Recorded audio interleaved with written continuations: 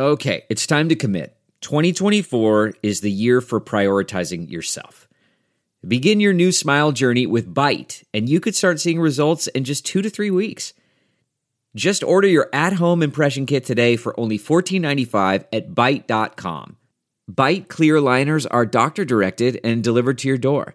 Treatment costs thousands less than braces, plus they offer financing options, accept eligible insurance, and you could pay with your HSA, FSA. Get 80% off your impression kit when you use code WONDERY at Byte.com. That's BYTE.com. Start your confidence journey today with Byte. So let's talk about the never-ending conspiracies of Donald Trump. Today, spotlight on Steve Bannon. Because justice matters.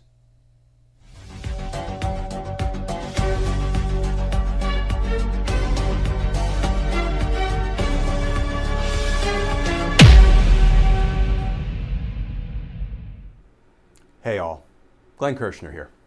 So let's talk about just one of the never-ending criminal conspiracies of Donald Trump. Because it's being reported that Donald Trump is about to tell Steve Bannon to commit the crime of contempt of Congress. Here's how The Guardian is reporting out that story today. Headline, top Trump aides set to defy subpoenas in Capitol attack investigation. And the article begins, the former Trump White House Chief of Staff, Mark Meadows, and other top aides subpoenaed by the House Select Committee investigating the Capitol attack are expected to defy orders for documents and testimony related to 6 January, according to a source familiar with the matter.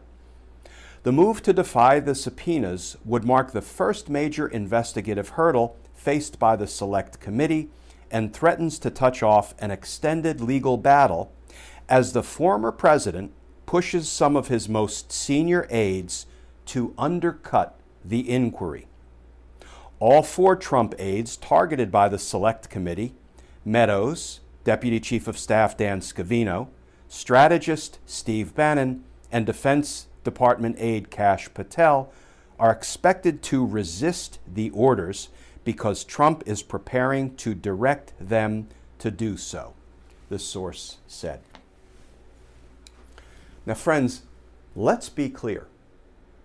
Donald Trump telling these individuals, his criminal associates in a very real sense, not to testify against him, not to testify at the Select Committee hearing investigating the January 6th attack is no different than a mob boss telling his capos, his underbosses, his consigliere, do not testify against me.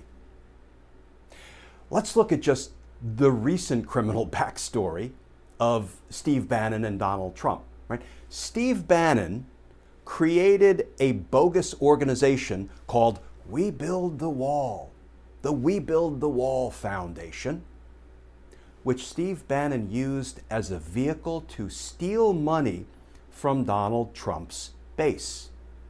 The Department of Justice indicted Steve Bannon for it, and then his co-conspirator, Donald Trump, not co-conspirator charged in that case, but generally speaking his co-conspirator in any number of criminal schemes, Donald Trump pardoned Steve Bannon, and presumably Steve Bannon gets to keep all the money he stole from Donald Trump's base. And now Donald Trump tells Steve Bannon, do not testify against me at the House Select Committee investigating the insurrection, the one that I incited. Do not testify. So I suppose next we'll see Steve Bannon create the We Defy Congressional Subpoenas Foundation, and we'll begin bilking Donald Trump's base for money to support him in his effort to criminally cover up for Donald Trump.